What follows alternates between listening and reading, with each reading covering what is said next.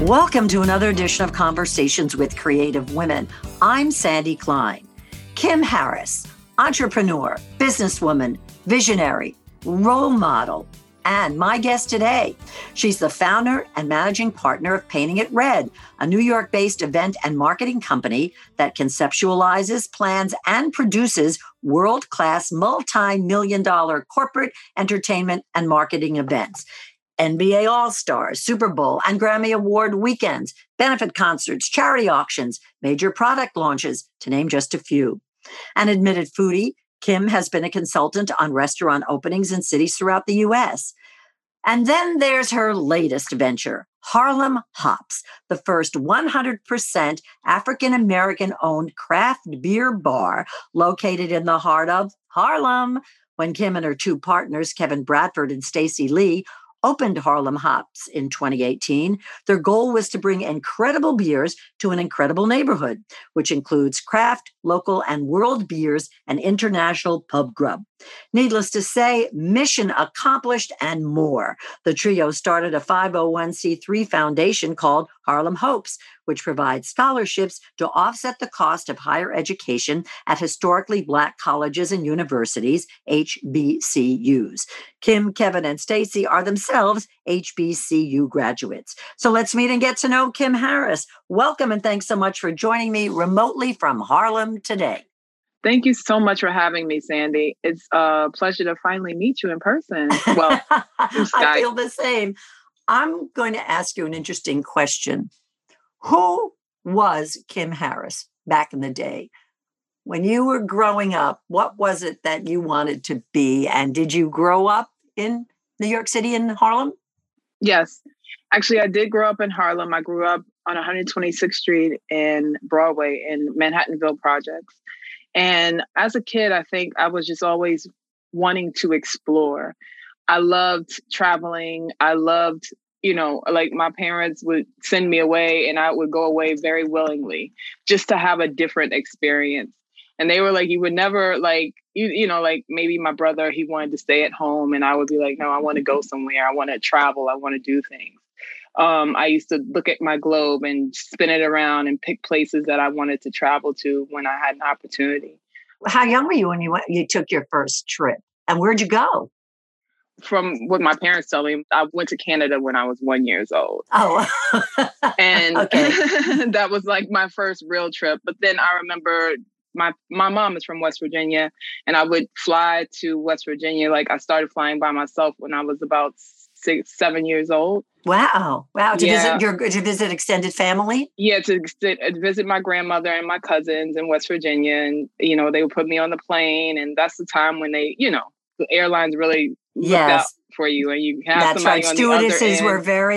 were very conscious of who you were. Yeah. Mm-hmm. And my grandmother would be right there at the gate, ready to pick me up. And I was just so excited for the summer. But yeah, as a kid, I would just like exploring, driving around the city with my dad and went to school in Harlem. I just was eager to grow up and be something. I didn't know what it was going to be. I actually wanted to be a doctor most of my life. I went to school for medicine. But by the time I was like a junior in college, I knew that medicine wasn't for me. The healthcare industry as it was and as it is wasn't my mission. My mission is to help people and not put on a Band-Aid and just not, I wanted to find the root of the problem. So where'd you go to college? I went to Clark Atlanta University. Okay. So again, you left home. Yes, I did leave home. and tried another part of the country. Yes. And I worked for a pharmaceutical company for a little while. And then I decided to come back to New York. Something was in me to come to New York, and I came to New York, and I tried to stay in pharmaceutical. It just wasn't working out. And I was working at an internet company. We did online medical billing, and our biggest client was Enron. So how the mighty have fallen, right, Kim? Oh, God. Yes. So I was laid off, and as soon as I was laid off, I was walking out the building and the receptionist, she was like, you should do events. And I was looking at her like, what makes you think I should do events? And she was like, you just have the personality for it. So from there, like I started doing events, and just maybe about 2 years after that, I started my own company. And what year was that, Kim? that was in 2002. So it's almost been 20 years. So you were in your early 20s when you gave Yes. birth to Painting It Red. Yes, I was. Yep. So there was something, whether it was from your parents or in yourself, that you knew you could do things and that nothing was going to stand in your way. You know, kind of a determined young woman, right? Very determined. Very determined. That's a nice trait to have. Yes, it's always determination to succeed and be successful, and never doubt myself.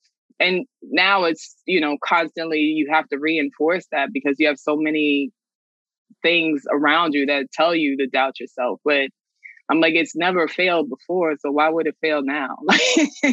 Right. So it's always taking a leap and knowing that there's going to be some type of ground to fall on, or water, or a parachute, anything that's going to keep you afloat. Right. But you can certainly dust yourself off and stand up. And so, first of all, how did you come up with Painting It Red? That's an interesting name. Well, it's kind of a play off of Painting the Town Red. Mm-hmm. Yeah. The story behind that is, basically it's just, creating a scene, a night, and painting the town red, exploring the town and just, setting it on fire. Yeah. And that's what I used to do. Sandy, when I had it in me, I was out in these streets, girl. But I was doing parties here in New York City. And then I wanted to explore to other cities. So that's how I got into doing stuff with NBA All-Star and NFL weekends, creating travel packages and experiences during those weekends. And I kept doing that and just, after my first NBA All-Star weekend, I quit my job because I was like, I made my year's salary in maybe with 2 months of planning. So in other words, Painting It Red was like a sideline for you at the very beginning. In the very beginning, yes. So you still had a 9-to-5 job. Yes, I was working for a nonprofit organization in the South Bronx, and I was running a smoking cessation program for the Bronx, and it was focused on children, the youth, and the predators, like the tobacco companies that were preying on the youth, and right. by putting signage up and eye level to the kids. So it was right before New York City became smoke free, and we worked hard with getting New York City smoke free. So that's what I was doing at the time. And then I left that position as a program manager and asked them if I could just do their events, their fundraising events instead. And yeah, that's pretty much how it started. And it's been going. So it's still very much a part of your life, Painting It Red. Yes. Right now we're doing virtual events. Oh, no kidding. Yeah. I'm producing a virtual event right now and we have like 3 events coming up. But yeah, that's exactly what I do. And before COVID, I was traveling all over producing events. Solo, Kim, or did you have a staff? I have a business partner. We really don't have a staff. We usually hire, I don't have a staff like I do at the bar. We usually contract people to work with us for every project that we do. So sashay over to food, as I mentioned, that you are a foodie. And so what did that mean exactly, consulting on restaurant openings? When I got into the event production business, I knew that I wanted to open up a restaurant or a bar, whatever it was. I wanted to have a venue. And I went to restaurant management school.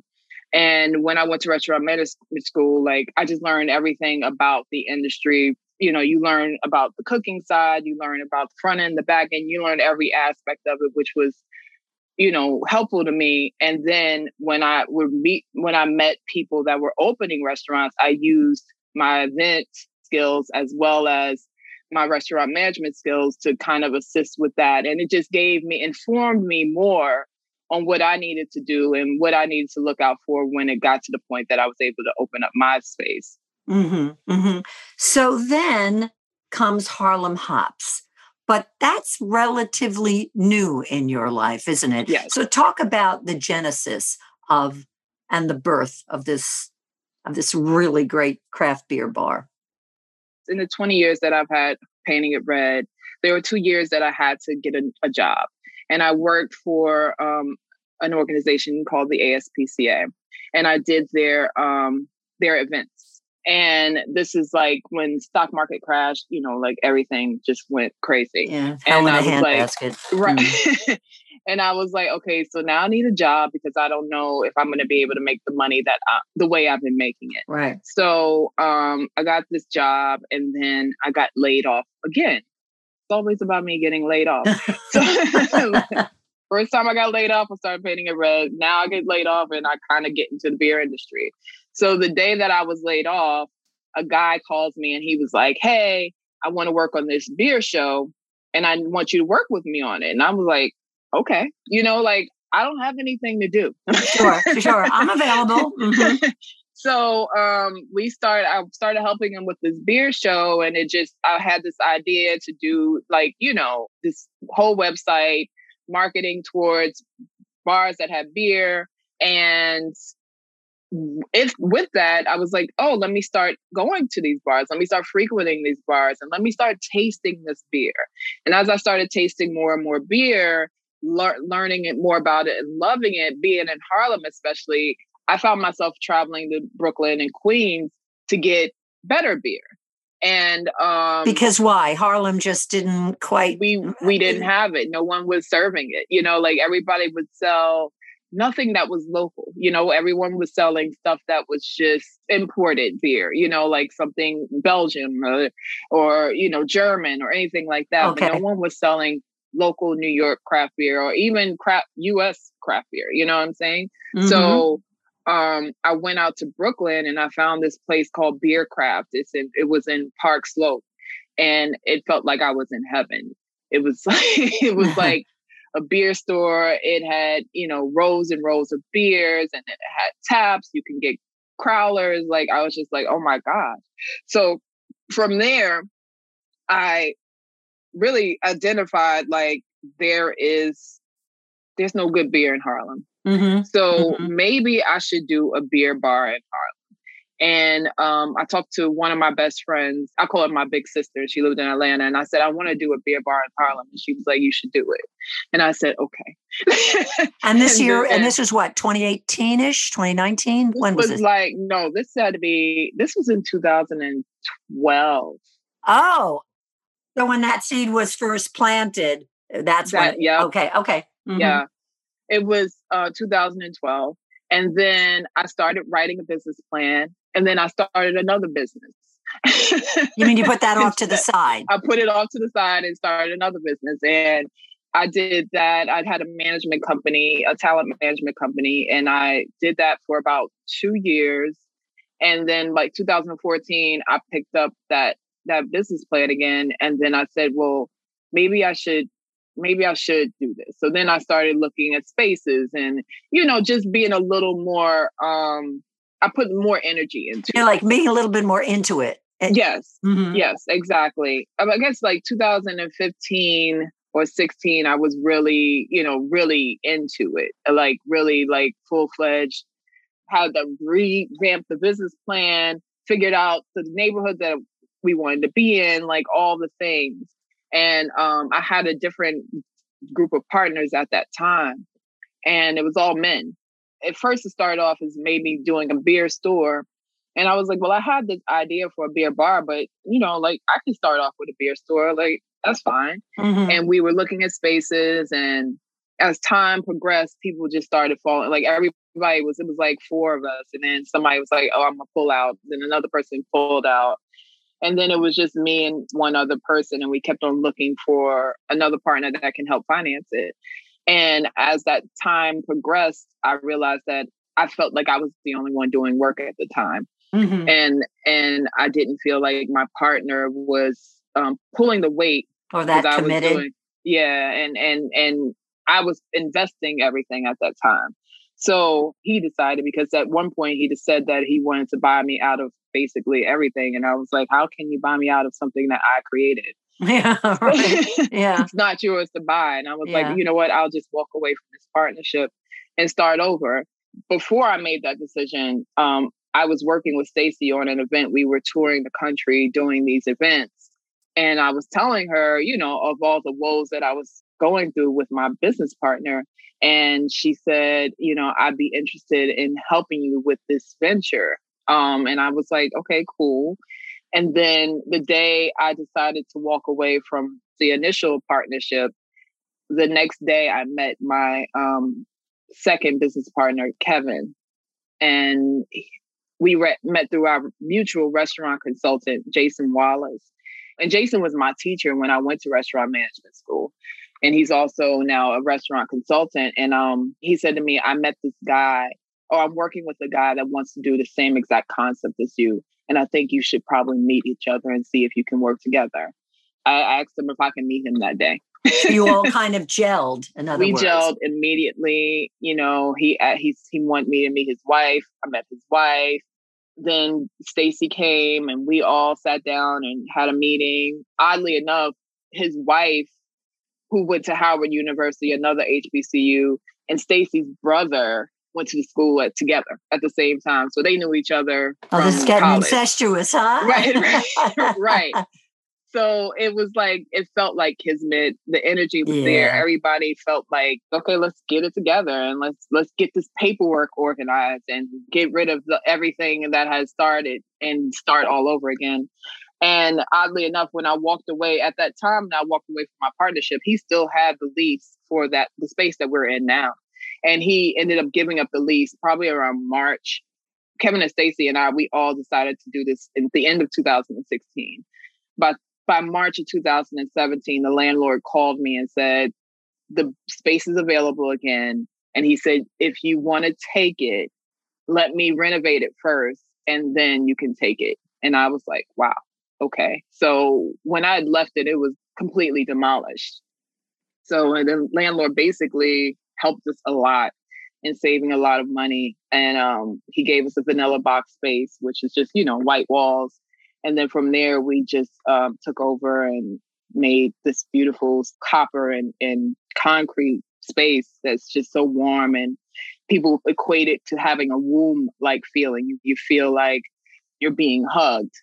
The design of the space is amazing. I couldn't have asked for anything better. And just the atmosphere, our staff is so warm and welcoming.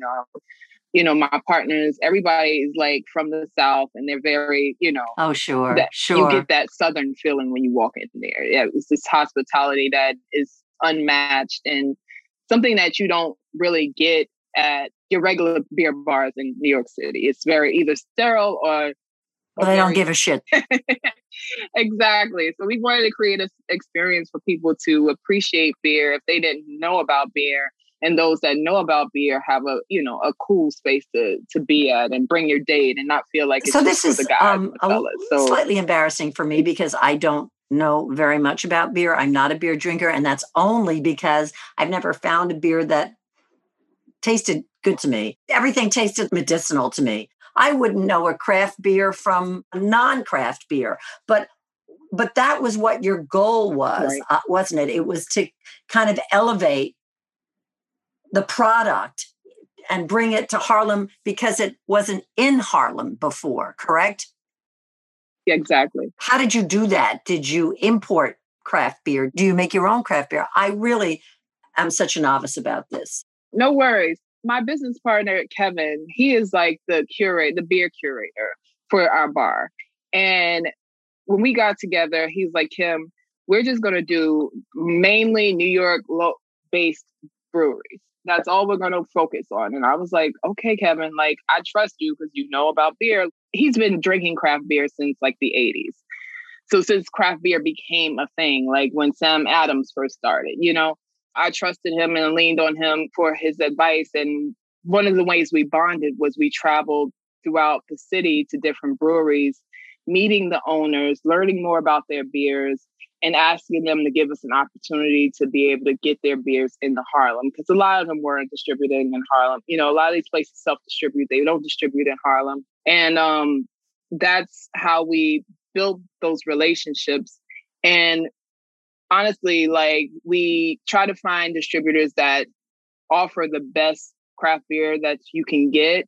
But my partner spends his weekends traveling to a lot of breweries, picking up beer every weekend. And that keeps us ahead of the game, because most of the time you can't get this beer unless you go to the brewery. And we have really good beers here in this New York area, especially upstate New York, Hudson Valley area. Of course, you know, in Brooklyn and Queens, there's great beer. But yeah, we curate menus based off of what the scene is into right now. And sometimes we introduce people to new beers that they had never imagined, and people trust us, have come to trust us for being able to select the better beers.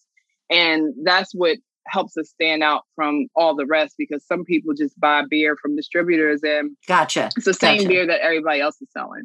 So it gives us the ability to have exclusive beer, which is what our focus was always. We just wanted to be exclusive and give Harlem the best that New York City has to offer, or New York has to offer. And, you know, this year we had an opportunity to collaborate with a lot of these breweries and doing these beer collaborations with them. Because we're not a brewery, we're able to collaborate with them in a way where we have input into the style of what it is that we want. And also we get to use some of the proceeds from the sales of those beers to go to our nonprofit organization, Harlem Hopes. And this year, our focus was to highlight Black-owned breweries and Black brewers in this area. And we did really well. And, you know, we just did an amazing beer with Hackensack Brewery. From Hackensack, New Jersey? Yes, Hackensack, New Jersey. That's 5 minutes from my house. Oh, wow. Yeah. So you got to stop by there one day. Hopefully you can try something that you might like. Well, I can look at the beer. We did a collaboration with them, and it's called Harlem to Hackensack. And it's a stout. It's a dessert stout. And it's got coconut cacao nibs. It's got coffee. It's really good. It's a smooth dessert beer. It's 11% alcohol. And it ended up being like better than we imagined, because for me personally, I like stouts, but I don't really like pastry stouts because they tend to be a little too desserty and like on the sweeter side. But the flavor were so balanced in this one. It was just like, okay, this is exactly what I would want in a dessert beer. And the next beer that we're coming out with, it's what I call a love letter to HBCUs, historically Black colleges and universities. And it's called Harlem Hopes Homecoming. And it's like homecoming in a can, because a lot of the HBCUs have had to cancel their homecomings this year because of this new virus strain. And we just want to make sure that everybody's safe. So we're coming out with a beer with Brooklyn Brewery and Garrett Oliver, which is their brewmaster. In terms of beer, for me, he's always been like the god of beer.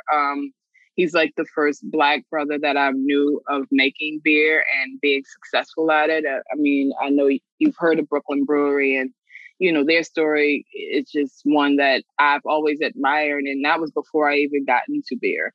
Garrett said that he agreed to doing this beer for us, and that was big for us. So we have a porter that's coming out, and proceeds for that will also go to our Harlem Hope Scholarship. And the scholarship is for Harlem students that want to attend historically Black colleges or universities. No, that's terrific. Please forgive this question that's fairly naive.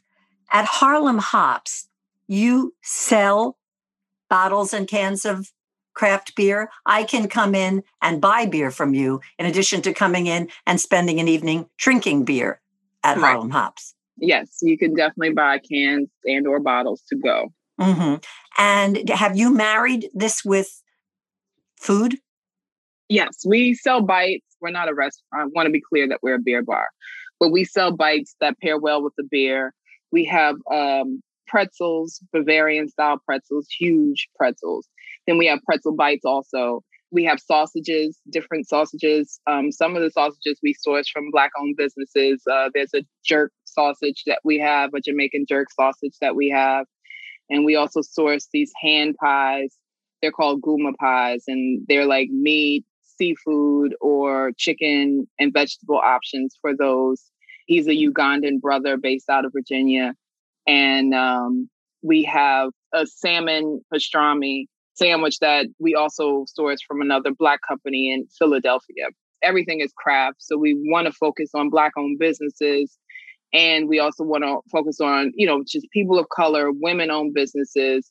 Just fabulous. Yeah. Just the, everything being small batch, crafted, and given an opportunity for people to expand their minds instead of, knowing that there's an opportunity to buy from smaller companies and you still can see those profits. Big businesses, they're making all the money. Yeah, duh. Mm-hmm. Right. So it's like, let's give other people an opportunity. So we don't sell like mainstream brands. Like we have a full liquor license and we don't sell like some of those mainstream brands because it doesn't make sense to us to keep on selling the same thing that everybody else sells. There's no Budweiser in Harlem Hops. Definitely not. How did the community embrace you? I remember people before leading up to when we were opening, my business partner's wife was like, are we, how is this going to work? Like, is it going to be, are we going to have people there? You think people are going to come? And I was just like, in my head, I never even really thought about how many people are going to come. I just wanted to get this thing done. Well, that's your background. I mean, that makes perfect sense. Exactly. So I said, don't worry about it. It's going to be fine. And the day that we opened, there was a line wrapped around the block the whole night. Oh my gosh. And was this just word of mouth? We had a sign up, but I think a lot of it was word of mouth. I don't know how, but when I came out, I was like, you guys know we're just a beer bar, right? We're not giving anything away for free. Yeah. And they're like, it's okay, we'll wait. And I was like, oh my goodness. Like, I just couldn't have asked for a warmer welcome. Wow. And, consistently it has been like that for us. And even through COVID, like we were closed for one day during COVID and we closed like the day they changed everything so we can change our business model to become, like a store mainly, you know what I'm saying? So we were just doing to go and take out. And we had a crowler machine, which is like a growler, but it's a can. So you can get a 32-ounce beer that we sell on draft and we'll seal it in a can and you could take it home. So, during COVID, people were just always coming by, grabbing a couple of crowlers for the week or the day, whatever it is. To get through the week and get through the day. Exactly. And that kept us up and running. Like my business partner, Kevin, he was out on his bike delivering beer. He's a school teacher. And he was out of school, so he spent his days, delivering beers. And some of our staff stayed on and just stayed there and helped us get through COVID. We sold some pretzel bites, just threw some pretzel bites in there with it and just kept it going. So the neighborhood has always been very welcoming of us. They appreciate us being there because, like I said, we're not like everyone else. And it's just a different opportunity. And you would be surprised like how many women come, and it's something you dream of. And when you see it, you're like, wow, this is really working. Do you get a lot of non-neighborhood folk? Oh, yeah. We have a lot of people that come from, they travel from all over. Wow. There are people that come from Europe that they're like, my God. We've heard about this. Like, we've had some amazing press. Like we've been in airline magazines. We've been in the New Yorker, Today Show, just so many opportunities that we've gotten exposure about what it is we're doing because it is something that hasn't been done in Harlem before. And people hear about us and they travel to come here, especially within our network of historically Black colleges. Like everyone that knows us is like, oh, it's a point for them to come to New York. And when they come to New York, they have to stop by. Right. Harlem when they're doing Hops. their sightseeing, Harlem Hops is on the list. Yes. Of historic and modern places. Exactly. Yeah. So it's definitely a blessing. It's definitely at this point is bigger than us. And we continue to nourish it and look forward to growing and doing other things. As in opening another venue?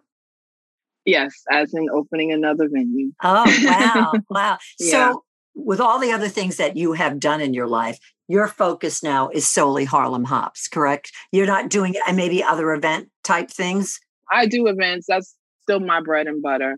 Oh, But okay. I just have to balance, every day it's like, you spend half of your day working on this business and the other half of your day working on the other business. And that's just how we have to do it until I don't know if I'll ever stop doing events. I love doing events. It's definitely been something that I've been doing it for 20 years. I'm curious, does Kim Harris ever do nothing? I like to think I don't do anything, but I might just, lay up in the house all day, but I'm still doing something. But I mean, 2 or 3 weeks ago, I went to Martha's Vineyard and I really just shut off everything and Right, just chilling, huh? connected with nature and did yoga on the beach and you have to find moments of which you focus on yourself because you have to nourish yourself and put into yourself to give to others. Oh, absolutely. And I try to balance that as much as possible. Like I'm not at the bar every day anymore. I was at the bar every day, but we have an amazing manager, Brendan, general manager, and he keeps the ship going and it allows us, Kevin and I, the opportunity to continue to build our relationships in the industry and focus on our goals. And Stacy's not here in New York. She works from home in Atlanta and she's actually having a baby right now as I'm speaking. Oh my gosh. She's at home in Atlanta, but she does a lot of our marketing and our HR and our social media. And she works from home. She has a regular job as well. And then she has her own event production company. So she has many jobs, and I think for me, I look at her and I'm like, she's about to be a mom. I don't even have kids. So I'm like looking at her like you can do so many things. And she makes me feel like I should do more. But I'm like, no, I'm not going to be crazy like you, sister. Well, it sounds like you do plenty. What do you feel when you look back over your life and your career? What stands out to you? I think what stands out is that I've never been one to settle. I'm always pushing for the next thing. So once I've accomplished one goal, I'm ready for the next one and setting more and more goals for myself. And I look back and I see that I've accomplished them. And now I'm finding myself learning to take the time to appreciate the success that I've already accrued. But it's when I look back and realize that there was a lot of no's, a lot of failures that necessarily weren't really failures. They just didn't pan out the way I wanted them to. Okay. Mm-hmm. And I'm hard on myself because I'm like, okay, now you have a momentum going, just keep going and going. But I have to appreciate that those things happen for a reason. And I had to learn from those eras to be where I am now and not look at it as failure, Right. But definitely I look back and realize that I've come a long way. I've come a long way from, who I was as a little girl. My parents, they were able to see my dad passed away a few months after we opened the bar, but just to be able to have an opportunity for him to see, I remember telling them, I'm going to open up this beer bar. And they looked at me like, I don't know how you're going to do it, but okay.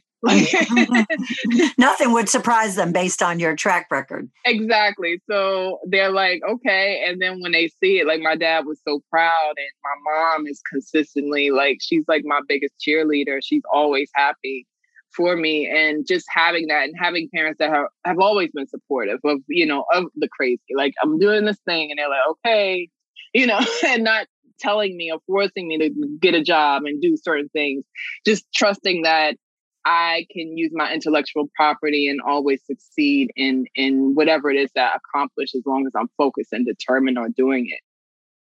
And also use your creativity. Yes. And your drive.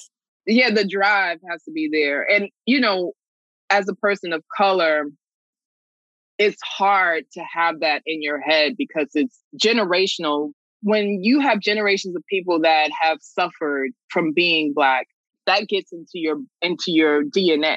You know what I mean? Right. So I had the fortune of being encouraged and seeing successful Black people surrounded by successful Black people that allow me to know that I can do this too. Like they exist.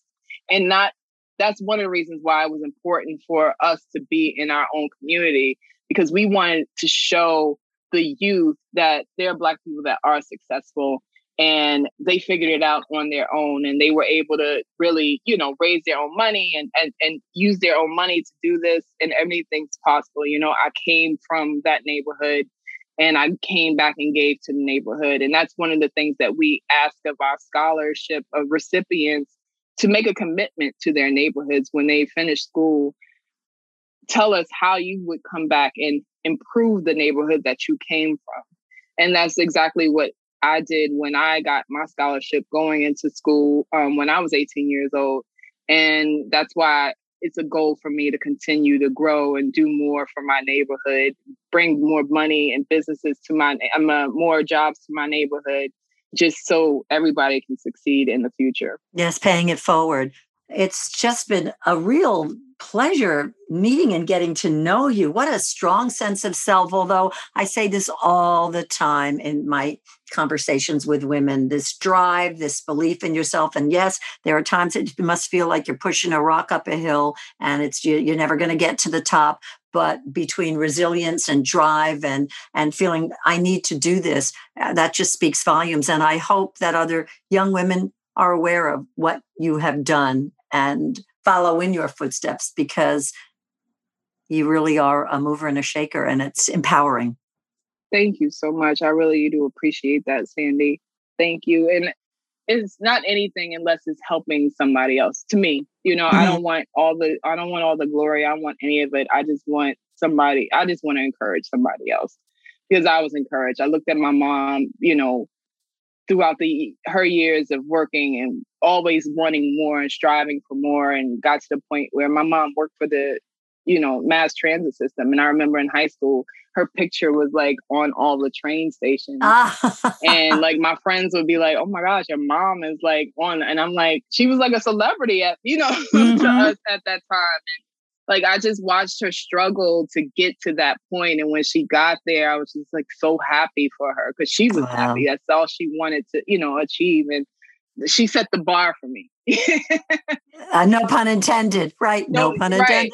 Right. But yeah, right. Exactly. But yeah, she set the bar for me. You just have to have that positive reinforcement surrounding you to get you to be at the place I am. And I just want to encourage other people. Before I got on this call, I was talking to another Black business owner, and she wants to open up another location. And I remember when she couldn't fathom the idea of being successful with her first location, and now she's working on her third. Wow. So, it's always, you always have to encourage each other and know that it's a leap, but you'll figure it out. Well, this was really a delight to meet and get to know you. And I'm really excited for all that you do. And please keep us in your loop, because we can always do a part 2 if there's something that you want to share down the road. That would be wonderful. Absolutely. Thank you so much. I really appreciate you taking the time to talk to me and learn about what we are over here doing. And hopefully you guys can come to Harlem Hops, 2268 Adam Clayton Powell Jr. Boulevard in the heart of Central Harlem. Well, what I can do is I can come to Harlem Hops and I can gorge myself on pretzel bites and Bavarian pretzels. Okay. Yes. As long as you serve me water, I'll be fine. I think I'm going to find a beer for you to enjoy. Oh, well, then make that your mission. Kim Harris, thank you so much for sharing your passion and your life with us. It's really been a pleasure to meet and get to know you. Thank you so much. It was great chatting with you too, Sandy. Join us for another edition of Conversations with Creative Women. I'm Sandy Klein.